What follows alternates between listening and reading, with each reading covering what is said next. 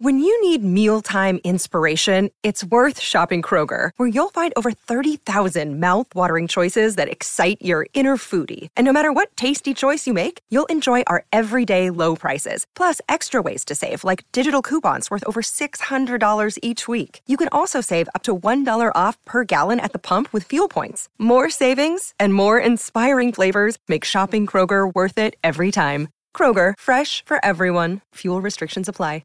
Another day is here, and you're ready for it. What to wear? Check. Breakfast, lunch, and dinner? Check. Planning for what's next and how to save for it? That's where Bank of America can help. For your financial to-dos, Bank of America has experts ready to help get you closer to your goals. Get started at one of our local financial centers or 24/7 in our mobile banking app. Find a location near you at bankofamerica.com/talktous.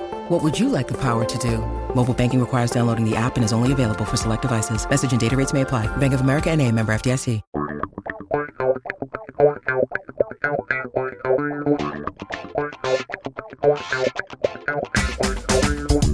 Dive in on Gotta Watch the Tape from Cleveland.com. Doug Lesmerises, Ellis Williams, Scott Patsko back together, bringing this to you on Thursday because Friday is New Year's Day. Happy New Year, everybody. And we apologize if this podcast becomes obsolete the minute you listen to it because it's not even like a joking matter, but the Browns seriously have COVID-19 news almost every day. And so we are recording this late Thursday morning. The news today, tight end Harrison Bryant, positive. Linebacker Malcolm Smith, positive. Two more guys that are going to be out there at the moment, expecting these receivers who missed last week to be back at practice on Thursday and be back. So we're trying to analyze a game without exactly 1,000% knowing everybody who's going to be there. The Steelers, which is good for the Browns, also keep announcing guys who aren't going to play for them, not because of COVID, but just because they want to take some time off. So we're going to do our best. We are going to do our best and try to analyze a gigantic matchup and most of the dudes that we assume are going to be there. So we're going to break it down as we normally do late in the week. Scott and Ellis will each take a side of the ball. And I would direct you, we had a special guest on the Tuesday, Got to Watch the Tape, Brandon Thorne, who tracks offensive linemen and defensive linemen, talked about Myles Garrett with me. So if you missed that one, we didn't have Scott and Ellis and we missed them, but it was something a little different. So now we're back to normal. We're going to dive in first with Scott Patsko, Browns defense, Steelers offense. Scott Patsko, dive in on Gotta Watch the Tape. So I want to start by kind of revisiting that first game. Of course, the final score was 38-7, but the Steelers offense only scored 31 points. So that's a small victory, right? It wasn't all the points put on them. It was only 31 of them. I like this positive outlook right off the bat from Scott Patsko. It was only really 31. So, beautiful. It's not as bad as it looked. No. But if you've been paying attention to the rest of the NFL this season, you know that the Steelers are not fueled by their offense. They're fueled by the defense, which Ellis is going to get into a little bit later. But I'm going to talk a little about the offense. And I want to point out a couple things that the Steelers did in this game that they haven't done consistently this season, or at least since then. And number one is they hit on big pass plays.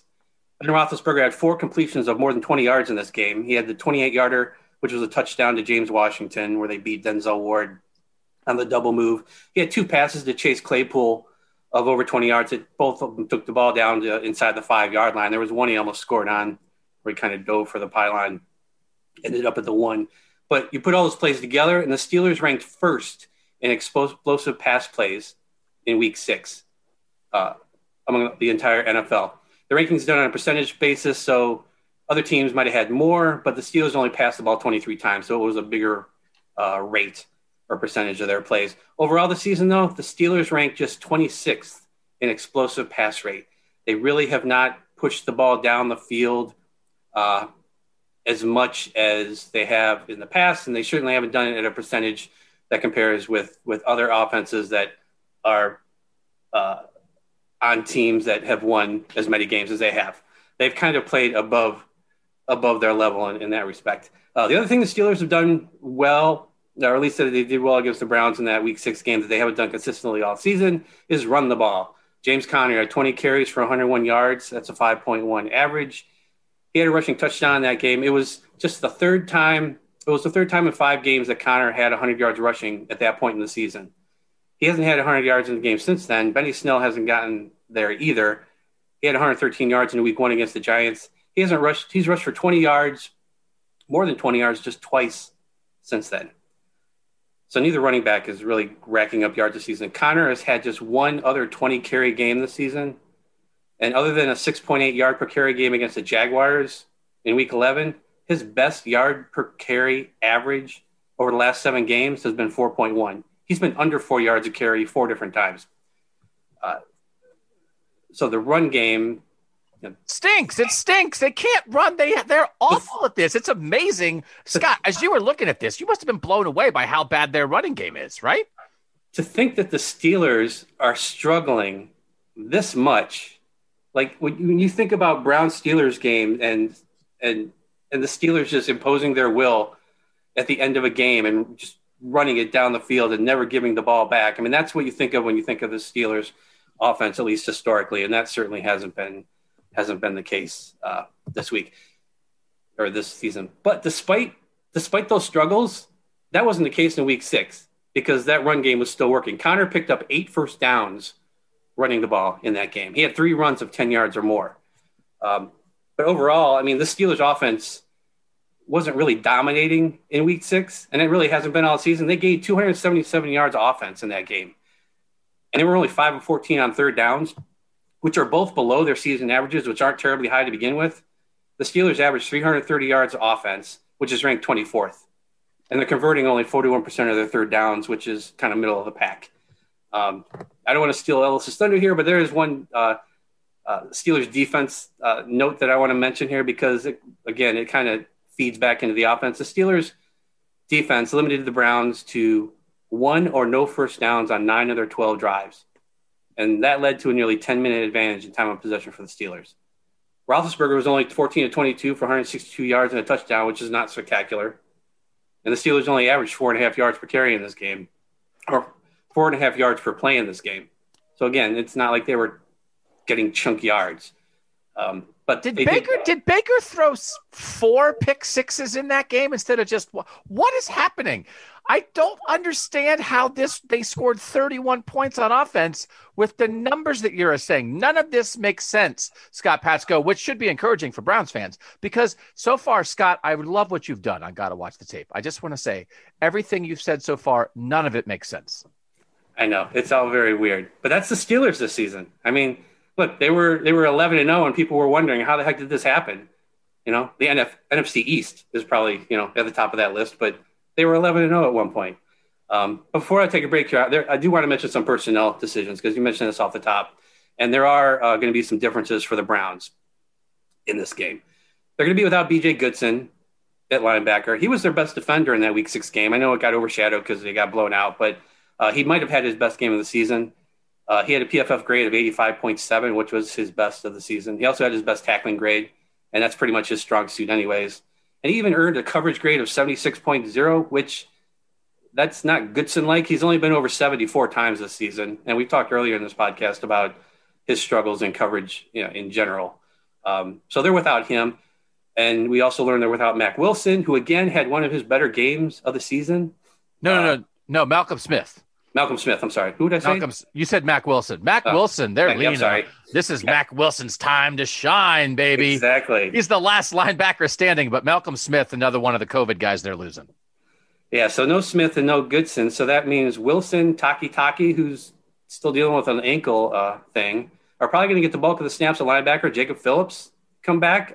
Beside that, you're looking at Tay Davis maybe, Elijah Lee. Not a lot of hope there at linebacker beyond Wilson and Taki. At least you do have Taki on the field, who is one of your best run defenders. But again, that pairing on the field together, it's really kind of hit or miss on what you're going to get from Mack Wilson. The Browns do get Ronnie Harrison back this week, it seems, and he missed that Week 6 game due to a concussion. Karl Joseph was also out with a hamstring injury, which meant you had Sheldrick Redwine starting his first game of the year, and that didn't really work out. He graded at 46.9. He had 2 missed tackles in that game. But you're probably going to see him on the field with Harrison because Andrew Sendejo is also on the COVID list and has already been ruled out. And we're still not sure what Karl Joseph's status is going to be. So that's kind of the background. It's, again, everything's kind of up in the air as far as who's going to be on the field. But the Steelers proved in that first game that for whatever reason against the Browns, they were able to do some things that they haven't been able to do consistently this season. And also, as we mentioned, the Steelers are also announcing guys who aren't going to play. Marquise Pouncey, the heart of that offensive line for the Steelers, part of it, not going to play. That's a good thing for the Browns, in addition to Ben Roethlisberger not playing. It does. I like the idea of that being B.J. Goodson's best tackling stats of the year, because James Conner is the perfect guy for B.J. Goodson to tackle. Like, he just kind of runs up the middle. He doesn't have a lot of wiggle. He doesn't have a lot of speed. He's not going to really run you over. Makes me want to go back and watch the tape. Were like 50% of the snaps in that game 5-yard James Conner runs that ended with B.J. Goodson tackling him? Well, if you go back and look at that tape, he did have plenty of wiggle to his game. And I'm going to get into Conner in a little bit here, but James Conner and the Browns, it's not what you get from James Conner versus everybody else. And he was very shifty in that game. He had, I think it was 7 or 8 avoided tackles in that game. So he was a different kind of James Conner in that game. Unbelievable. All right. So Ellis, let's talk about the linebackers quickly, specifically, before Scott keeps diving in on all the other matchups here. But when we think about the Browns linebacker, before we came on, I said, the bad news is they don't have any linebackers. The good news is their linebackers have been bad all year. So you're going to notice the difference. Like, what do you think is the context here, Ellis, of how big a deal this is? No B.J. Goodson, no Malcolm Smith. As uninspiring as the Browns linebackers have been, I guess probably they've been the 2 best ones most consistently this year. So now they're not going to play.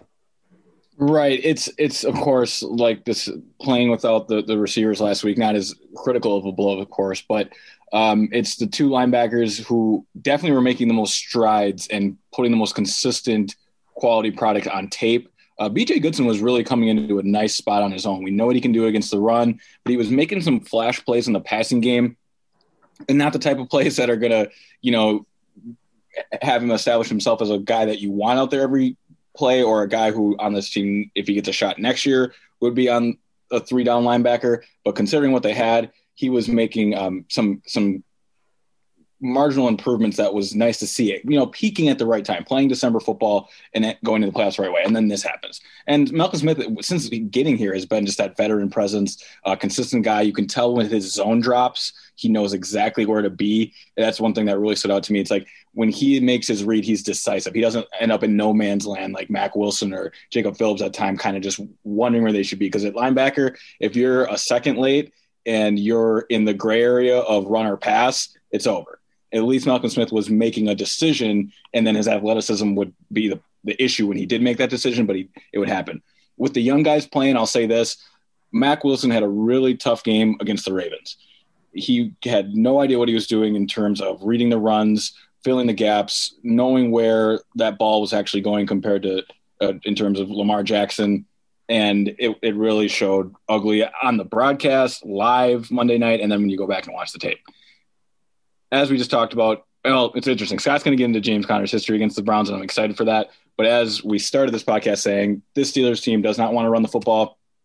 They're the lowest in the league, averaging 84 yards a game. That's like 6 yards under the 31st and 30th ranked teams. So there's not going to be a lot of run responsibilities for Mack Wilson, Jacob Phillips, unless James Conner comes in and has one of these James Conner games. So Scott is probably going to get into that next. I mean, I would say, though, if you told me, here's the Browns' 22 starters. Here are the 22 guys that they would like to start in this game against the Steelers.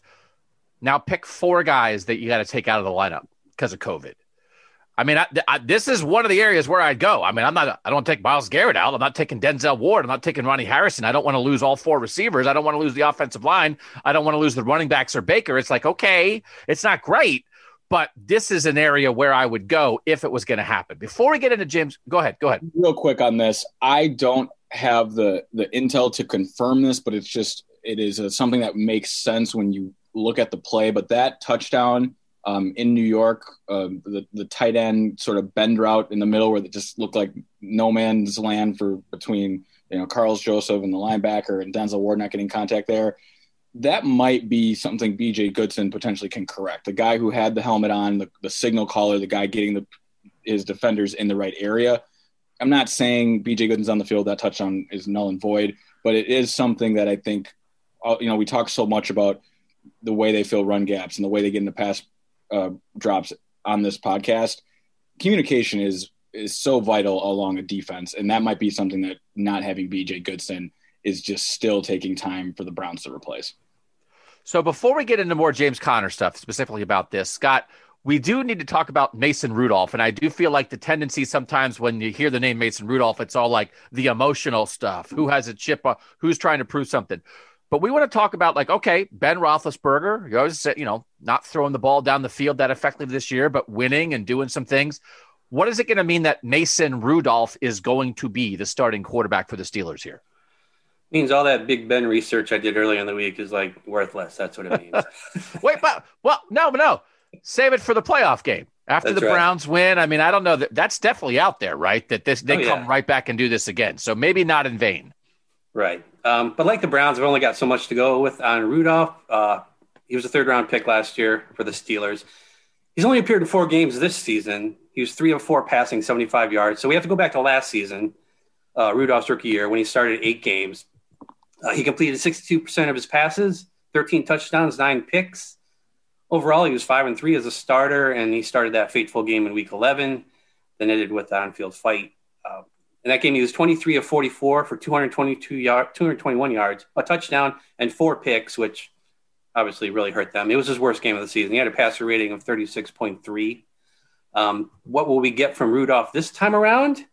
I think there's 2 things that could show up and maybe be a little different for this team than maybe it has been with Roethlisberger this season. A lot of people were surprised last week when Roethlisberger started looking more downfield the second half against the Colts. It's kind of really what helped spark that rally. It was a surprise because Roethlisberger is 32nd out of 36 quarterbacks ranked in yards per pass attempt with 6.3. According to Pro Football Reference, his intended air yards this season is 6.9. He averaged 9.3 in 2 games last year, but that was just 2 games. So it was 7.8 back in 2018. So it's almost a full yard below what it was the last time he played a full season. By the way, back in Week 6, Roethlisberger's intended air yards against the Browns was 7.9, so a full yard more than his season average. It was his 3rd highest total of the season. So again, that's another way that the Steelers weren't really the Steelers in that Week 6 game. But with Rudolph, maybe the Steelers see more deep targets. He averaged 8.1 intended air yards per game in 2019, so almost a yard better than what Big Ben is doing this year. But there's another part of this that I think people can sometimes overlook with the Steelers and passing downfield. Even though the Steelers haven't thrown a high percentage of passes downfield, the percentage gets knocked down because the Steelers throw so much. They lead the NFL in pass attempts this season with 608. Roethlisberger is actually 3rd in the league this year in pass attempts with 20 yards or more, and he has 11 touchdowns on those throws, which is tied for 2nd. His adjusted completion percentage on those throws is just 32.9%, and there's the problem. He's just not – they're throwing downfield. They're just not connecting. Chase Claypool is 7th among wide receivers in deep targets of 20 yards or more with 26. Only 9 of those have been catchable balls. Deontay Johnson has 18 deep targets. James Washington has 14. Those 3 guys have combined for 14 touchdowns on those throws. By comparison, Rashard Higgins leads the Browns with 10 deep targets this season. And OBJ is 2nd with 9. Remember him? He hasn't been here in a while. In games Mason Rudolph started last year, which was like weeks 3 through 10, he was ranked 21st in deep attempts with 21. He had 3 touchdowns, and he, too, struggled to complete deep balls, 33.3%. I'm not saying Rudolph is going to be any better at deep throws, but looking at what he did last year suggests that maybe the Steelers might be looking downfield a little more than they have to this point this season. The other thing we could see more with Rudolph is sacks. Roethlisberger's only been sacked 13 times this year, and Doug mentioned Pouncey is out. But those 13 sacks are 10 fewer than the next team, which is the Rams, with 23. The Steelers' offensive line leads the league in adjusted sack rate, which figures in grounding penalties and sacks per pass attempt. So they really do a good job of protecting Roethlisberger. But the other part of this is they also get the ball out quick. That's what this offense is all about, short, quick throws. He leads the league in the lowest time to throw average, 2.3 seconds. Rudolph was sacked 15 times last season. And remember, that's 10 games and just 8 starts. His average time to throw is 2.8, which might not seem a whole lot different than 2.3, but it is when you're playing quarterback. The 2.8 for Rudolph was ranked 18th, which was just behind Baker Mayfield last season. So the Steelers did a good job of making sure that Myles Garrett faced extra blockers. Ellis did a really good breakdown after that game in week 6 that showed how they kind of chipped him and they had extra people in his face. And even when he wasn't going to get close to the quarterback, they were still making sure they kind of hit him. He had 1 pressure in 25 pass rush attempts, and that resulted in a sack. Sure, they're going to probably use a similar strategy against Garrett on Sunday, but he could have a little more time to get to the quarterback this week with Roethlisberger out. Browns defensive line's got to dominate this game. Is that wrong? Like, does that feel like Ellis, Scott? I mean, is it? That's what Myles is seemingly working himself back to like full health. Olivier Vernon has had his flashes in the second half. Sheldon Richardson has made multiple impactful plays. That just feels like it's time for that. This is a do or die game for this team. There's a lot going wrong. A lot has gone wrong. But this goes back to, it's the same group, and as much as so much has changed, it's these same 4 guys that last season, before the season started, Freddie Kitchens was saying, this is the strength of our team. These 4 defensive linemen, this is who we are. I would love to see that on Sunday, Ellis, that's what it's not Baker. It's not all on Baker. It's not all on Nick Chubb. It's not all on Jarvis. That these 4 dudes with no Pouncey, with a backup quarterback, with a rather uninspired run game, own this game, Ellis. Is that too much? No, I think it makes perfect sense. They can set the tone immediately up front. They can rattle Mason Rudolph early. Playing a backup quarterback is one thing, but playing a backup center with a backup quarterback is a completely different concoction that the Steelers have now put themselves in. And they wouldn't do it if they weren't confident in it, I'd say. But one area I think that the Browns have an advantage that will both maybe contain Connor a little bit and just disrupt Mason Rudolph is Sheldon Richardson inside now, with both facing a backup center. And David DeCastro's been battling a knee injury all season, and he's looked – as a veteran, he can still do things well when he gets his hands on somebody, but his athleticism is deteriorating both with age and this injury. So having Sheldon Richardson also winning inside Larry Ogunjobi, they've got advantages at all 4 spots for the most part across that line. Not specifically because the tackles of the Steelers are C players, but like Scott said, Mason Rudolph probably is going to hold on to the ball longer than Ben Roethlisberger. Advantage ends and advantage inside to Sheldon Richardson. Can I tell you guys a little Mason Rudolph story real quick? Mason Rudolph's family has some Northeast Ohio roots back in the day. And someone had brought that up to me, and I was sort of in the process last year, like, hey, this could be a thing because his brother also played for Clemson. So it was like, okay, like Ohio State and Clemson, there's a time they might be heading toward each other, and maybe like Ohio's, there's Browns and Steelers, and like it could be a Rudolph. Their family kind of has roots in Northeast Ohio. And I was like, this could be a thing a little bit. And I was like, the heartwarming Mason Rudolph story on Cleveland.com. Yeah, that's a no-go. That one, that's not where that's headed anymore.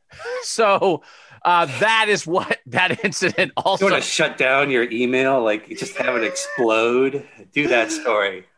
And then it turns out, and I didn't even realize this because I had heard this happen, but I didn't know it. His brother, who played for Clemson, was a starting defensive end for them last year, gave up football in the offseason to be an actor. So he could have been playing Ohio State again this year, but he gave it up because he's going to pursue acting stuff. So anyway, I don't know what would have to happen in Cleveland for the readers of Cleveland.com to ever in the future be prepared for a heartwarming Mason Rudolph story. So that's probably going in the old back pocket. Ellis, you want that one? You want to take that? No, it would be fitting, wouldn't it?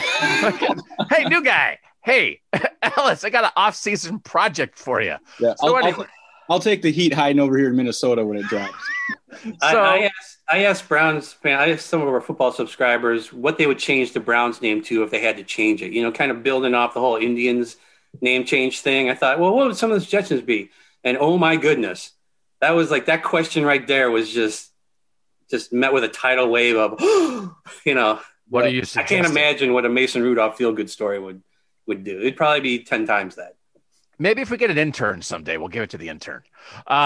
Okay, so bottom line, this is a significant downgrade for the Steelers. That Ben, even though he maybe hasn't been dominant in the last couple games, he did what they needed to do against the Colts. This is a good thing for the Browns that this is Mason Rudolph and not Ben Roethlisberger, right? This is not like, oh, Ben was looking old and Mason Rudolph's going to give an injection of hope to the Steelers offense. This is a downgrade. Oh, yeah, definitely. I think, look, Mason Rudolph's got a lot to prove in this game, not because of what happened last year, but because Ben Roethlisberger doesn't have a lot of years left, and Mason Rudolph isn't going to have many more opportunities to prove that he can be the next guy. So he needs to play well in this game to show the Steelers something. But even with that, yeah, you're taking away the quarterback who was making this offense work with all the limitations that it's had this season. And putting in a guy who, is taking he's thrown the ball 5 times this year. So yeah, that's a big drop off. Yeah, okay. I think it's real quick. I think it's important you point that out, Doug, because when you survey backup quarterbacks in this league, it's not like this is the Raiders plugging in Marcus Mariota. If we were doing a gotta watch the tape on Mariota right now, this would be a very different conversation. This isn't the Cowboys installing Andy Dalton, who's been in the playoffs, a handful of times. And this isn't the Packers having to play, a rookie like Jordan Love, which no one has tape on. For the most part, we know what Mason Rudolph is, but he does have a huge opportunity to prove himself. Scott's right about that. I got 2 words for you for Steelers' future quarterback. Dwayne Haskins. Bang! It's interesting. It's real interesting. Joe Burrow in Cincinnati and Dwayne Haskins in Pittsburgh. Yeah. How about that? I still like this whole week with this whole thing with Dwayne. I still think back to 2018 spring, Dwayne Haskins and Joe Burrow fighting for the starting quarterback job at Ohio State. And you can go read the thing that I wrote that was like, it's got to be Dwayne. It's got to be Dwayne. Not this Burrow guy. That Burrow guy. I don't know if he's going to ever do anything.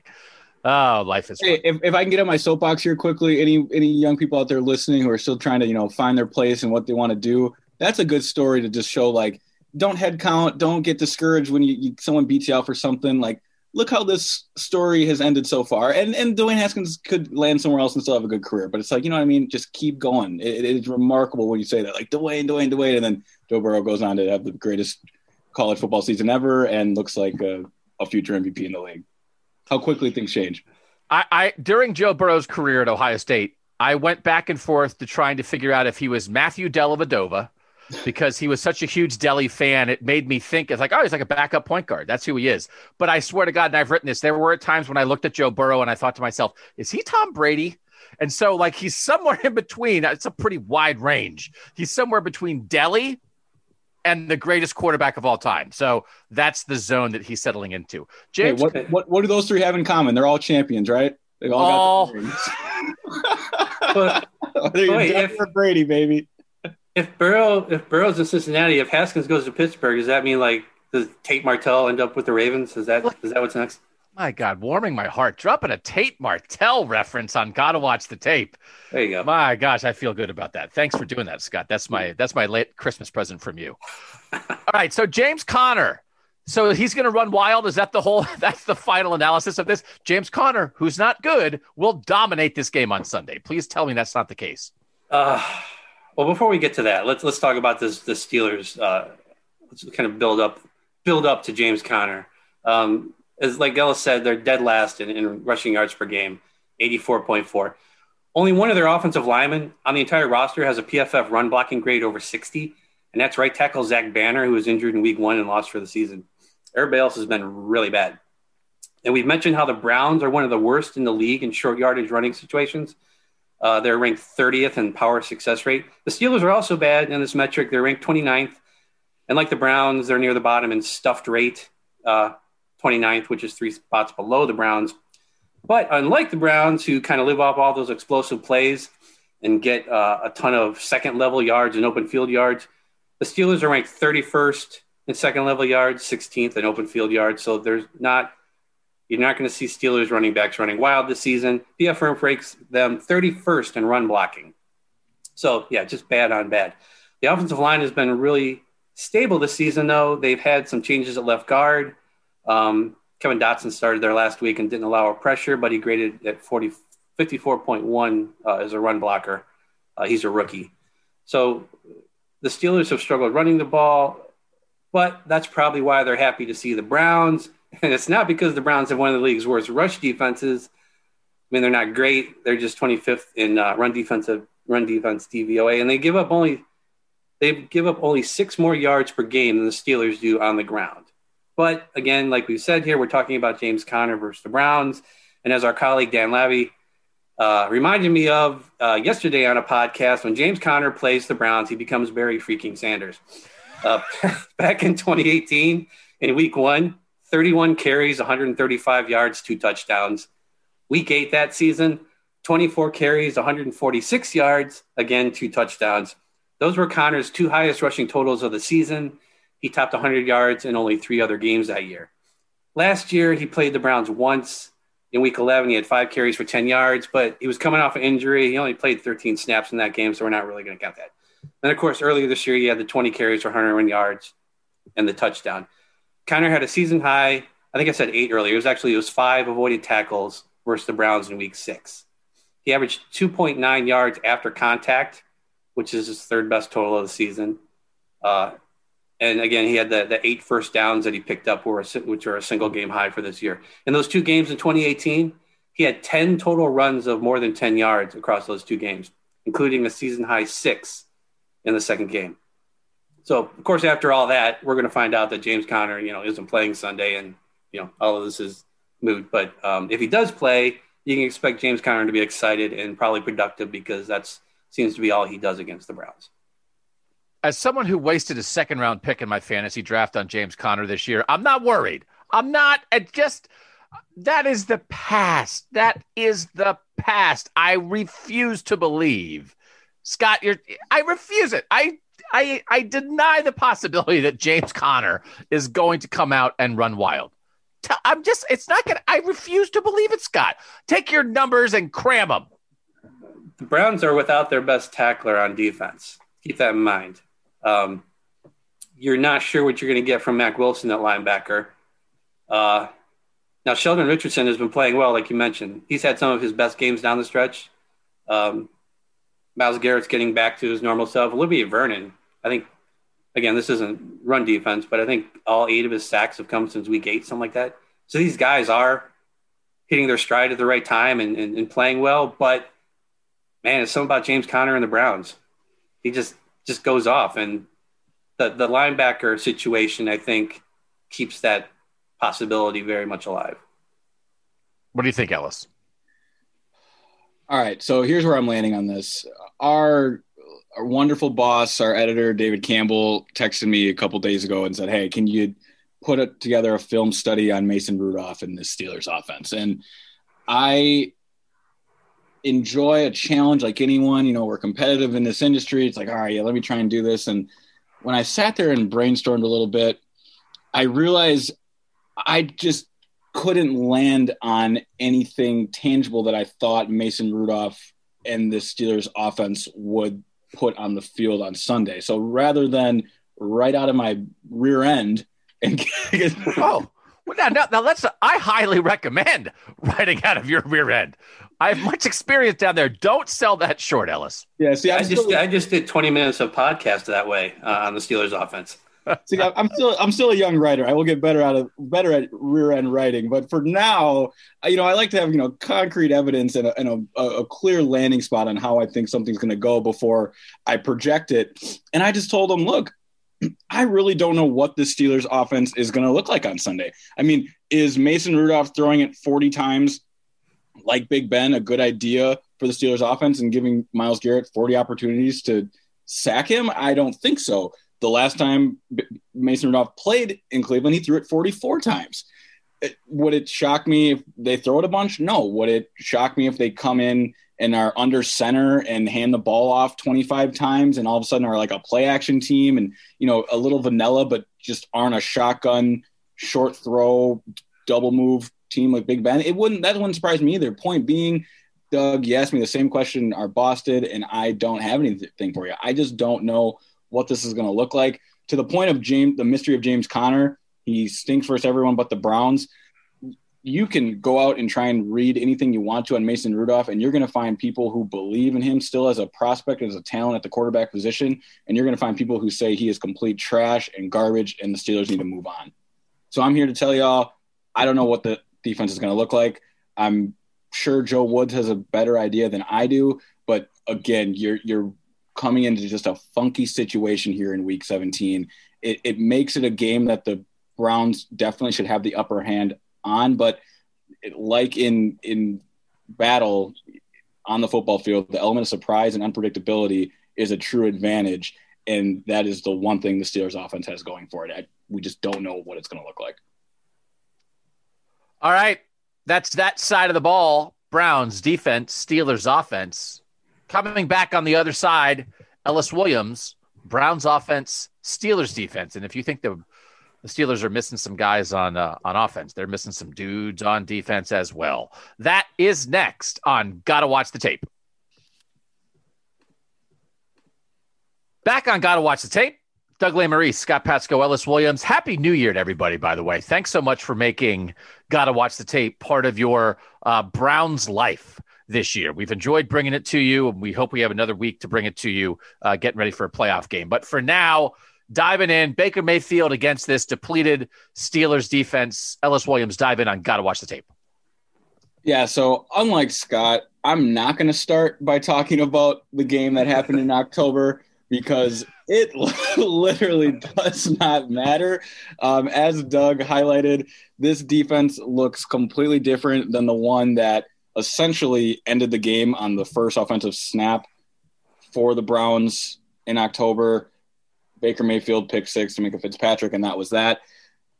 Browns fans, look at it this way. In the simplest form, TJ Watt, Bud Dupree on the outside, Cam Hayward in the middle, and Devin Bush at inside linebacker. All four of those guys were on the field for the Steelers in October, and all four of those guys will not be on the field in Week 17 for the Steelers in a must-win game for the Browns. This is a completely different defense. The injuries are injuries. I was prepared to talk about what has changed with this Steelers defense in the absence of Bud Dupree and Devin Bush, and we will get into that. But you take away TJ Watt and Cam Hayward, it completely changes the identity of this defense. Point being, TJ Watt, Cam Hayward, and Stephon Tuitt, who will be playing, like Mike Tomlin said it, you can't just roll out a preseason roster in Week 17 of the NFL football season. There's only 53 guys on this team, guys who play a lot of snaps consistently and who will play a lot of snaps in the playoff game the Steelers play, will also play a lot of snaps on Sunday. Like Scott mentioned, all of the Steelers weapons at receiver and James Conner. These are household names that are going to play, even though this game clearly doesn't mean a whole lot to Mike Tomlin and the Steelers. Without those three, without TJ Watt and Cam Hayward, they rank number 3 and number 4 respectively in quarterback pressures this season, and Tuitt is number 5. So that's just the Steelers dominating the 1 through 5 spots of quarterback pressure. That is just simply going to make Baker Mayfield and Kevin Stefanski's life a heck of a lot easier. Come Sunday, we've seen what Baker Mayfield does when kept clean and given time to operate. The Steelers, at their base, are a 3-4 defense that love to send an extra defender blitzing. They blitz at the second highest rate in the league, 40% clip behind only the Ravens. But the big difference between what the Steelers do and what the Ravens do is the Steelers like to play zone defense behind their blitz, where the Ravens play a lot more physical man-to-man, where Ravens' philosophy is we're going to send guys and you're going to know where our guys are, but our athletes are better than yours, so we're going to glue you up and we're going to get to the quarterback. The Steelers want to get to the quarterback and then create confusion on the back end, so you throw a pick to a guy that you didn't think was there, kind of like the Minkah Fitzpatrick pick six that Baker threw when these teams first met. So the scheme, the base scheme will look the same. This is going to be a Steelers team that wants to play a good amount of zone. They get into man on third and mediums when, the whole playbook tends to be open. I noticed that on tape, specifically in the Colts game. They're comfortable in man also, even though Phillip Rivers in the first half did a good job finding his guys on some short crosses and whatnot. But Browns fans, before I go through this roster, and I want your guys' thoughts on this, please keep this in mind. Of course, this game I'm by no means am I saying this is a shoo-in for the Browns to win, as there's no guarantees in football. This is going to be a tough victory, but expect a really vanilla look from Mike Tomlin in this Steelers defense for the simplest reason of why would Tomlin show his most exotic blitzes or his most dynamic fronts in a game that, as I said, clearly doesn't mean a whole lot. And secondly, this matchup could just happen in week 18. This could be the opening, wild card game that these two teams meet again. So Mike Tomlin has zero reason to really challenge the Browns offense aside from what they do in their base sets. Is that, when I propose that to you guys, because we're walking into those, wonky play your division opponent 3 times in a season type of situation. Does that make you uncomfortable? Where do you guys land in this matchup in terms of the big picture? Or is it, just win and get in, and this might not even be an issue? I mean, I like it. I like the idea of the Browns playing these guys a third time. I like everything you're saying. Okay. But I think the thing that we learned, and we talked about it so much, looked terrible against Baltimore offensively in week 1. When they played Baltimore again, they didn't win, but they scored. They moved the ball.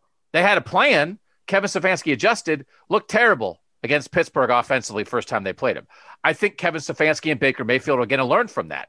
And so even now, so if Pittsburgh gives them some vanilla looks and doesn't have their best guys, they'll learn a little bit more. And then I think it won't be by the third matchup. It wouldn't be like, oh no, the Steelers have figured out Baker Mayfield and Kevin Stefanski. I would be like, okay, Baker Mayfield and Kevin Stefanski have even more intel together on the Steelers, even if it's limited. So I like the matchup now, and I would like it again. Scott, I don't know. Do you disagree with that? Or like where, again, the idea that they're doing this now, but they also could do it again? Yeah, I mean, we've played pretty much a whole season. I don't know how much secrecy is left for either of these teams. Fair. Based on, you have a whole season to look at what the Steelers have done, just like, same thing with the Browns. So, the Browns come out on offense and they're going to do what they do. And it's not like I wouldn't expect them to switch that up dramatically if they play again, in the first round of the playoffs. So I don't know. I think the Browns just want to win and worry about that later. Yeah. But yeah, it's very similar to the offense. You're not really sure what you're going to get. And, personnel has a lot to do with it. Just real quick on this, and I don't want to step on what you're doing, Ellis, but to me, the announcement of Watt and Hayward not playing is even bigger than the announcement of Roethlisberger not playing. Is that? I mean, like the Watt and Hayward, everything you just said, Ellis, they're so good. They change everything. And it's like, okay, you plug in the backup quarterback. You still try to do some of the same stuff, throw it to Chase Claypool, whatever. But like the announcement, this is franchise changing to me. The idea that like, oh, TJ Watt, arguably the best defensive player in the NFL. Oh, he's sitting too. Am I overestimating that? Yeah, COVID aside and everything going on in Berea right now with the Browns, Baker Mayfield probably woke up to this news of the Steelers sitting these guys and felt safe. He woke up feeling safe because, as I highlighted with those pressures, that's one thing. Vegas is never wrong either. If you go look at the Defensive Player of the Year odds right now, TJ Watt and Aaron Donald are basically tied as favorites. And then Cam Hayward is right there third and Myles Garrett is fourth. So to have 2 of the top 3 guys for Defensive Player of the Year, including their pressures, including their PFF rankings, it is just a night and day scenario for the Steelers defense. One they're clearly comfortable going into, which again remains with the theme of how unpredictable this situation really is. Because when I then went into my notes to redo this dive after the news, I tried to forecast who would be replacing these guys. When you replace a quarterback, you name a starter. It's that simple. When you're trying to figure out who's going to replace an interior defensive lineman or an edge rusher, and for guys who do not come off the field, as you're about to hear, it gets challenging. So TJ Watt, PFF's 90 grade, one of the best outside linebackers in football, that's established. His replacement, from what I've gathered, is Jerome Elliott, and he has played 4 snaps all year, including 2 last week against the Colts, the only times he spelled TJ Watt at the left outside linebacker position. He earned a grade of 24 from PFF. I mean, it's a way too small of a sample size to say this kid can't play based on 4 snaps in his PFF grade. But what I'm trying to say is either they're going to activate someone and roll guys, or, Jerome is an opportunity here to just take all of TJ Watt's snaps and is essentially an unknown commodity. The same is true for Cam Hayward's replacement. From what I gathered, it's going to be Carlos Davis, number 73.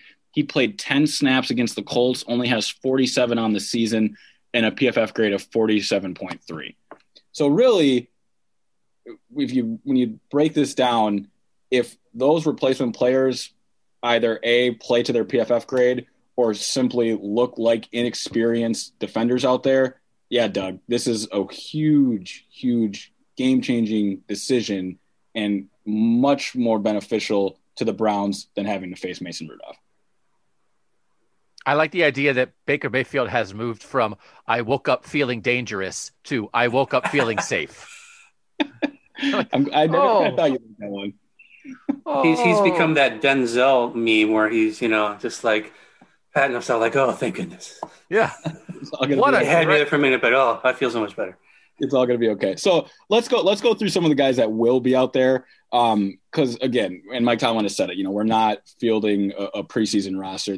We are going to Cleveland and trying to win. And quite frankly, that locker room is going to be motivated just to send Cleveland home. I mean, why not try to stick it to the Browns? You're going to show up and play the game. Eventually, talent tends to decide these outcomes, assuming coaching staffs are on their game, which I think Kevin Stefanski is due for a bounce back game. But the guys out there still provide, enough of a Steelers defense that is going to have some resistance. We talked about Stephon Tuitt. He's number 4 in pressures. He'll be on that interior defensive line, a PFF grade of 75.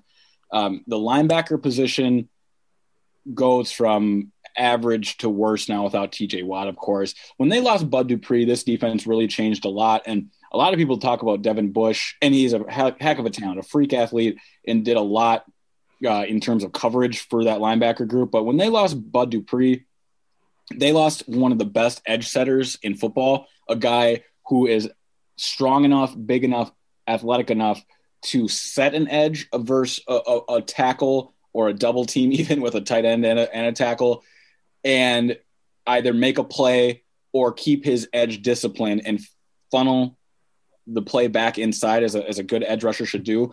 But more importantly, and we talked about this on Gotta Watch the Tape back in October, he really set the blueprint on how to defend the Browns' bootlegs, specifically the left bootleg. His discipline on those play fakes was a masterclass. It was a clinic for him. Now, he did it once. He did it on one of the first drives of the game. There was a play fake, and he just screamed down the line, trying to go after Nick Chubb, cutting off a cutback, and Baker kept it. And it was, I think it was either a Jarvis gain or a Harrison Bryant gain. The two guys they tend to throw to in the flats on those boots.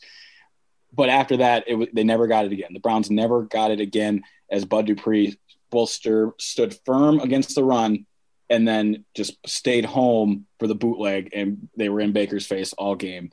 So without Bud Dupree, it's been Alex Highsmith who's replaced him.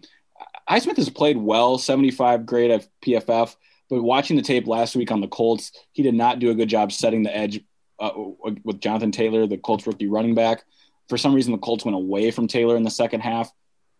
But I would have said this whether Watt was playing or not, whether Hayward was playing or not. This, to me, seems like a great opportunity for the Browns to get back to running wide zone and bootlegging Baker Mayfield again. And now that you have both edges open, I don't see why the Browns can't just wide zone this team for 20 snaps, sprinkle in the bootlegs when they can, and get back to that Browns offense that we know originally. Because in the back end, this Steelers defense, it's not where you're worried about him. You're worried about Hayward. You're worried about Watt. Of course, Minkah Fitzpatrick is there, but at the end of the day, he's a free safety that can only do so much.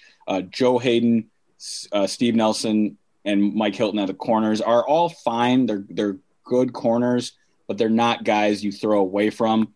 Both Hayden and Nelson have Hayden 68 targets this year, Nelson 75. They both have about like a 58% completion, but when they are getting beat, it's 15 yards a pop for Hayden, who allowed a 42-yard score to Zach Pascal last week, and Nelson's allowing 11 yards a catch.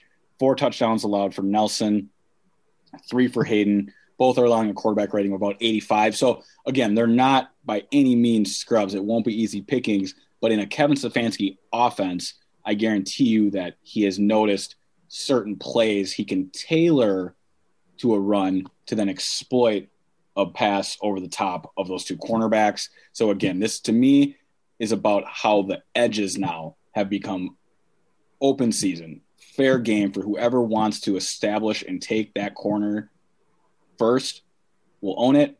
And then this Browns offense can first run the ball wide and then explore some deeper passes now, assuming all the receivers are back and things keep trending the way they are with that receiving core. And there have been some times lately where things have been not necessarily off with the offense, but I think we got to see sort of like what we think of as like the classic Kevin Stefanski Browns offense with Baker Mayfield on this run game. And Scott, it feels like what Ellis is outlining here is a chance to return to that, to like the almost like a best of compilation of like, hey, it's the last game of the year. This is what we do. Here's some wide zone. Here's some Baker bootleg. Let it roll when maybe, last week, the receivers with the Jets, and there have been times when they've gotten a little away from that. Maybe it's set up for that again. Yeah, it would seem so. I mean, they have to hope it's not Lucy holding the ball. There it is. Go ahead and kick it. It's right there for you. Go ahead and take it. No, I think that's what you're hoping for. I mean, this offense, for the Browns to be successful, the Browns need to score, and they need to score a lot. And, that's why I think definitely that the people that the Steelers are missing on defense are a bigger deal than even, like you said, Ben Roethlisberger being out, because the Browns defense is what it is, and the Steelers offense is what it is. And, they're going to crash into each other and just, you're going to hope for the best with the Browns defense. But on offense, the Browns offense needs to do something this week. And the fact that they are going to be able to do it with maybe less pressure on Baker and more opportunity for those boots and just to get back to the play action that became such a big part of this offense. And, the run game that we saw like against the Cowboys or, early on, even against Washington, if they can get back to that, then that's great. You're going into the playoffs on a strong note, but, then you turn around and it's going to be a totally different story in that first playoff game if you get the Steelers again. All right, Ellis, I like the vibe so far. Like the vibe, encouraging things. Keep rolling here. I think you're making Browns fans feel pretty good so far. Yeah, the Browns offense has an opportunity here to just get back on track. And there's 2 reasons for that. First, I want to highlight what it is when I'm looking at these defenses and trying to formulate what the offense can do. First, I think it's really important to identify what a defense struggles against. And on tape last week against the Colts, 2 things really stood out. And I would have said this before the TJ Watt and Hayward news. I think this was going to be monumental either way. First, the deep ball, as I said, the Pascal 42-yard touchdown. They also gave up completions of 26, 25, and 20 yards versus the Colts. Browns fans saw what the Colts offense looks like when the Browns beat them in Cleveland. That offense has matured and found itself in a way like the better offenses do as the year goes on. But for Philip Rivers to stand back there and deliver strikes like that has to be a pleasing thought for Browns fans as they think about what, a double move for Peoples-Jones or Cordell Hodge getting deep or just Jarvis winning inside and having opportunities. If Philip Rivers can stand in there and deliver some strikes, Baker with a better offensive line, the Colts are playing without both their starting tackles. The Browns seem to be trending in the right way of getting healthy there now. There's going to be opportunities deep. And then secondly, the Steelers, though their reputation is a bruising strong defense, they actually struggle against tough interior runs. Jonathan Taylor was averaging 5 yards a pop in the first half for the Steelers last week. He had 2 rushing touchdowns, both on just interior runs, real simple inside zone, quick hitting. They'd even do that a shotgun sometimes. He didn't need the momentum downfield. It was the Colts interior, led by Quentin Nelson, of course, the all-pro guard. And the Browns have one of those now in Wyatt Teller, maybe a Quentin Nelson light, but he's as good as a guard as there is right now in football. If Teller's back, assuming a bounce back game for Treader, and then, of course, Joel Bitonio continuing to do what he does, the Browns have a clear advantage on the interior of the line right there. And Nick Chubb will get his, but he's more of the, as we've talked about, the cutback, the big play running back. Kareem Hunt, I think, has a real opportunity to just bruise 7 yards a pop, 8 yard a pop, 11-yard gain, 4-yard gain, another 7, and just bruise those guys inside, because not only is it the Steelers' interior that now takes a hit without Cam, but these linebackers have been unimpressive since they were been trying to replace Devin Bush. Vince Williams is the guy who has established himself as that inside linebacker, but they also have a guy, Marcus Allen, who's a converted safety playing. So that's a smaller guy that they just, they got desperate and needed to plug a guy in. He's a smaller frame player who probably doesn't have much of a chance inside if he's taking on second level blocks from a Wyatt Teller. So having the opportunity with the deep ball, establishing an inside presence, I think are going to be there. And now without Watt, the edges are there as well. What the Steelers defense is trying to do, though, because that's the second part. What do they struggle against? But then what is their goal? Every team has weaknesses, but the advantage comes when you get an opposing team to play into your strengths.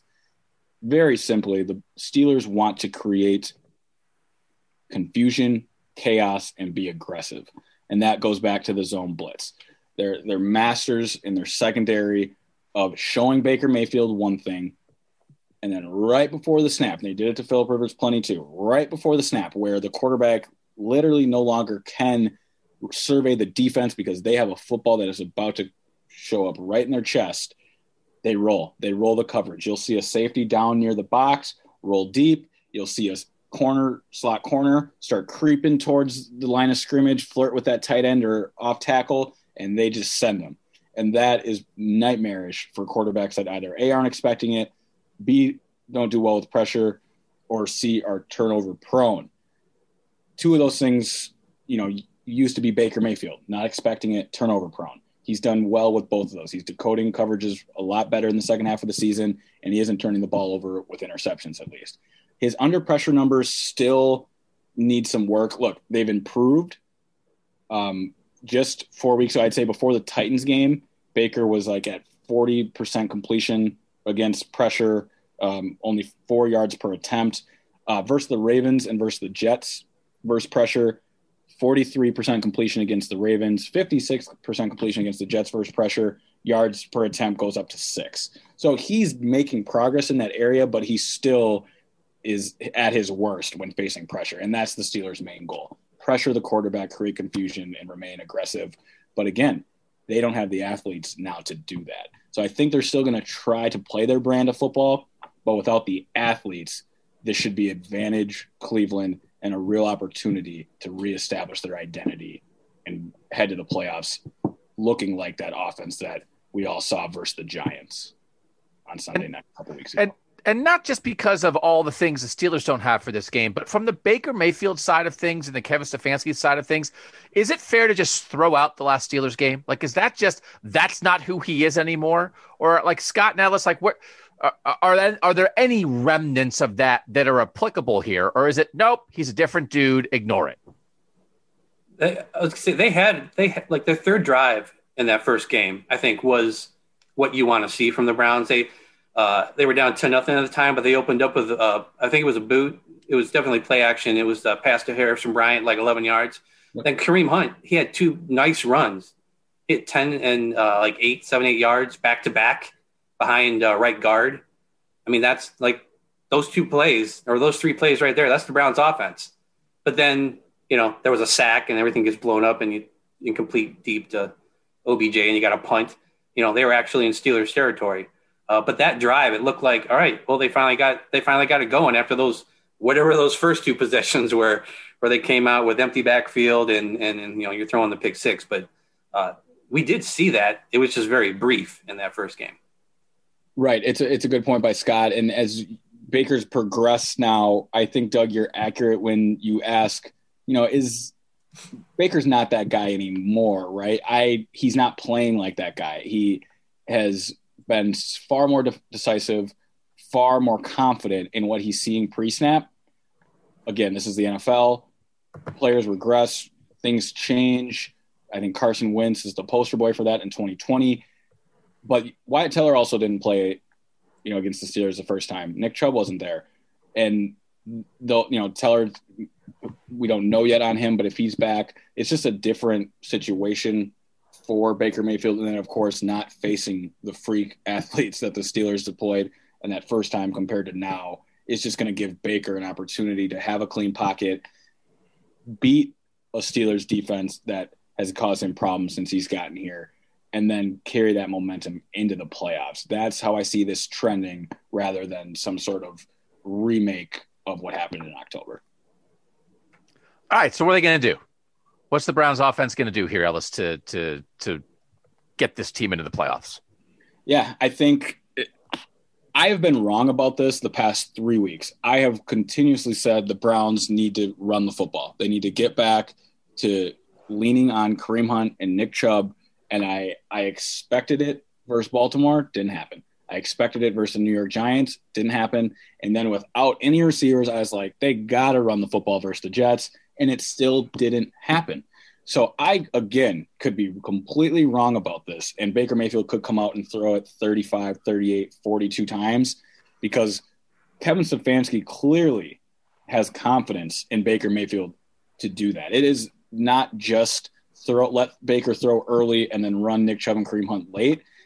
It really, and after rewatching that Jets game, it really became clear that Kevin Stefanski thought that his best option was Baker Mayfield throwing, and his creativity in the passing game and as a play caller would get them out of that precarious situation in New York. That backfired. I think this is where Kevin Stefanski gets back to a true 50-50 balance, gets back to the bootleg, gets back to putting Baker Mayfield under center, gets back to running wide zone, and it looks like a Browns team, against the Bengals.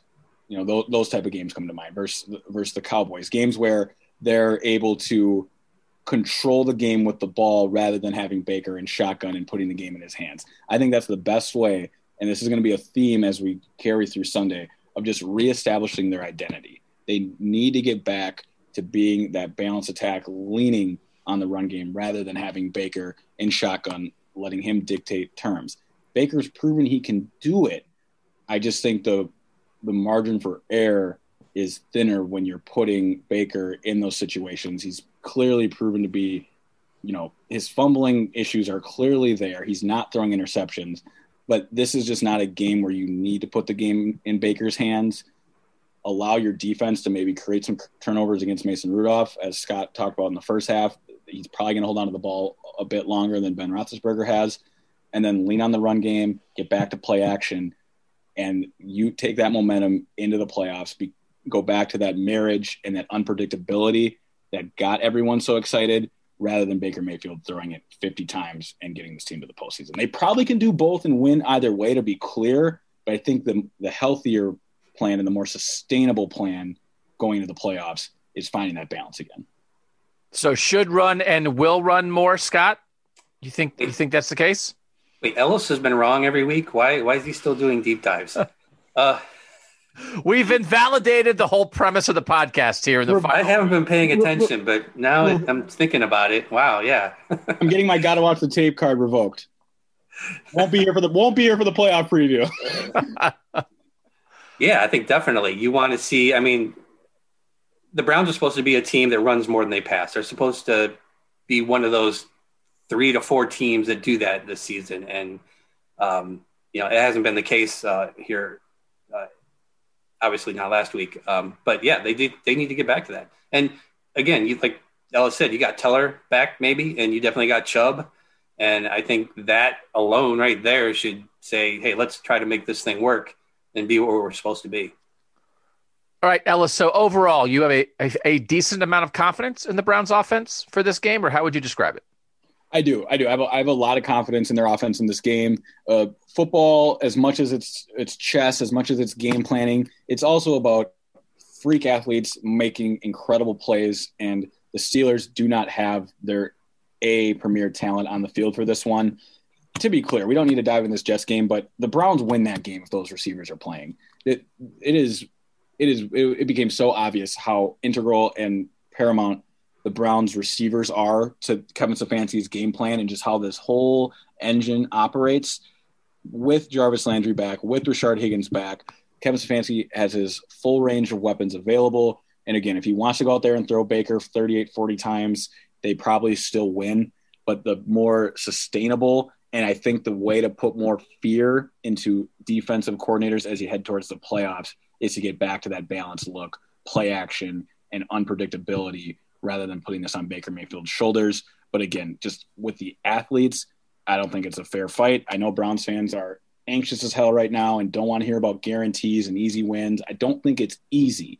But if Kevin Stefanski has shown anything outside of last week, is that they're incredibly prepared, very humble, and calculated when it comes to taking care of the matter at hand. They're not going to get caught up in the Garrett stuff from last year. They're not going to get caught up in backups playing. They're going to treat this like this is the Steelers A1 versus the Browns A1, and it's just going to look like a professional football team taking care of business and getting back on the right track. All right, that's the both sides dive on Gotta Watch the Tape. We'll be back with final thoughts heading into Week 17, Browns Steelers, right after this. Back with final thoughts, Doug Lesmerises, Scott Patsko, Ellis Williams, Browns Steelers on Sunday. Scott Patsko, final thoughts for our listeners as we lead into Week 17. So there was something I found when I was looking through, kind of doing research on the Steelers this week, and I thought I'd share it at this point. If you take out the NFC East opponents that the Browns have played, because all those teams are, below 500, the Browns have played two teams that'll probably make the playoffs since they played the Steelers. One was the Titans. Titans scored 35 points, had 431 yards. The Ravens had 47 points, 385 yards in that Monday night game. For the season, the Browns are allowing 36.2 points per game against non-NFC East teams that have either clinched the playoffs or can this weekend. So that's not great. The Steelers are going to be another one of those teams, as we've said, pointed out through this podcast, they're not going to be the same Steelers that they saw back in Week 6. But that's what the Browns have done against teams that have been really good. And I think that's kind of something that we pointed out all this season. Who is this Browns team? Are they the team that's beating up the Washingtons and the Bengals and the Jaguars of the world, or are they the Browns that showed up and gave the Ravens a run on Monday night? So this game isn't going to answer that. We're going to have to wait till the playoffs to get that answer, I think. I will say one part of that is they've had so many guys in and out of the lineup defensively that between Miles and COVID and Ronnie Harrison injury and just the safety and now the linebackers, I do think it's possible that the defense is never going to be good. Anyone I think who's been waiting for the defense to be good, you're going to have to wait till next year. But that I think they still could be better than they've been in the playoffs if some of these guys, if BJ Goodson's able to be back, and if Ronnie Harrison is back this week and that kind of thing, and the more Miles gets back to himself, it's okay. I do just think that slight opening is there, although I just would not have anyone put too much faith in this defense. They do have a chance to be as healthy as they've been all season in the playoffs. So that's a positive. All right, I'm going to do mine real quick just because I'm trying to put a nice spin on a guy being out. It's not a nice spin. It's sort of I'm glad this guy can't play. Every time they throw to Harrison Bryant, I'm nervous. Since he had fumbles in back-to-back games a couple of weeks ago, it feels like he has a route each game where Baker is expecting him to read it one way and he reads it a different way. And it's sort of oh, that was almost a pick. That's because they weren't on the same page. I've at times I became known as a Donovan Peoples-Jones doubter. I was been on that rookie. I feel like a lot of people are excited about Harrison Bryant. He has done, I think, rookie things at various times this year. I mean, that Jacksonville fumble, that nearly murdered that game. That was an unbelievably terrible moment for this offense. And I just don't think, I just think they'll be fine without him. If Steven Carlson will play or whatever, they'll play the three tight ends. They'll still do the same stuff. But man, there are still, I think wasn't there a throw last week or the week before where it was was it near the red zone? It's Baker threw it over there and he wasn't there. And it's well, what do you think went wrong there? It's just a misread on maybe how you're supposed to settle in. And then it just makes me nervous every time they throw to him and every time he catches it, that I think he's going to fumble it if he catches it, or I think he's going to be in the wrong spot when they throw. So let's not get too caught up in Harrison Bryant's absence from this game. Am I too mean? Ellis, tell me if I'm mean. No, I agree. The rookie wall's real, and Browns fans are seeing that this year with Harrison Bryant. It's probably best that he, obviously, of course, gets healthy, but this offense will operate just fine with Hooper and Njoku. All right, Ellis, what you got? Yeah, for me, look, we don't talk storylines a lot on this podcast. It's data-driven, it's film-driven, but I'm here to say that if the Browns lose Sunday and this season ends with a Jets loss and the Browns losing to a backup quarterback and a Steelers unit without their two best defensive players, I understand why there will be disappointment and unrest and just sadness. But Browns fans, I promise you, I will stand with, I'm sure a few other my colleagues who will agree that this season has been successful, that there's a lot to take away from this. And if you were to tell any of us in August that first the NFL would play all of its games on schedule for the most part and not have to have an extra week, or that we'd even get to this point without a 2-week delay, and that the Browns are facing the Steelers in a winning get-in situation, and there was no backup quarterback, or excuse me, there was a backup quarterback playing and a put-together defense, you'd like your chances. You would sign up for this. So here we are. Enjoy Sunday, and whatever happens, I promise you this season was successful, and we'll be back to talk about it either way. I will say, you don't want to know how fast I am going to get up a great season and a third-place finish, setting up a third-place schedule for next year, is the start of the Browns Super Bowl run in 2021. Oh, yeah. That is locked. And because they're probably gonna, even if they win, they're probably going to finish third because the Ravens are going to win and they're going to have the tiebreaker. Like, right. There is, like, it's one of those things. It's little things, but it's like, hey, the Chiefs are awesome, first place schedule next year. Buffalo's awesome, first place schedule next year. Like, it's gonna, and the Browns are just going to be like, okay, that's fine. We showed a lot of people they're going to get better in certain areas. And I think we've been saying the whole time, it's not a blip. It's not a blip. You're not missing out on something like, oh, this was their 1 year and it was a pandemic year. It's like, no, it's the start of something. It's the start of the rise of Gotta Watch the Tape. That's what it's all about. We just want people to listen to the podcast. So, all right. Thanks to you guys. Happy New Year to you, Ellis and Scott. Yep. I hope 2020, I hope you survived it well. And I hope 2021 is prosperous for all of us here and everybody listening and for the Cleveland Browns. So for Ellis and Scott, thanks to you guys so much for making Gotta Watch the Tape part of your 2020. Have a great New Year's Eve. Celebrate safely. Get ready for Sunday. Thanks for diving in on Gotta Watch the Tape.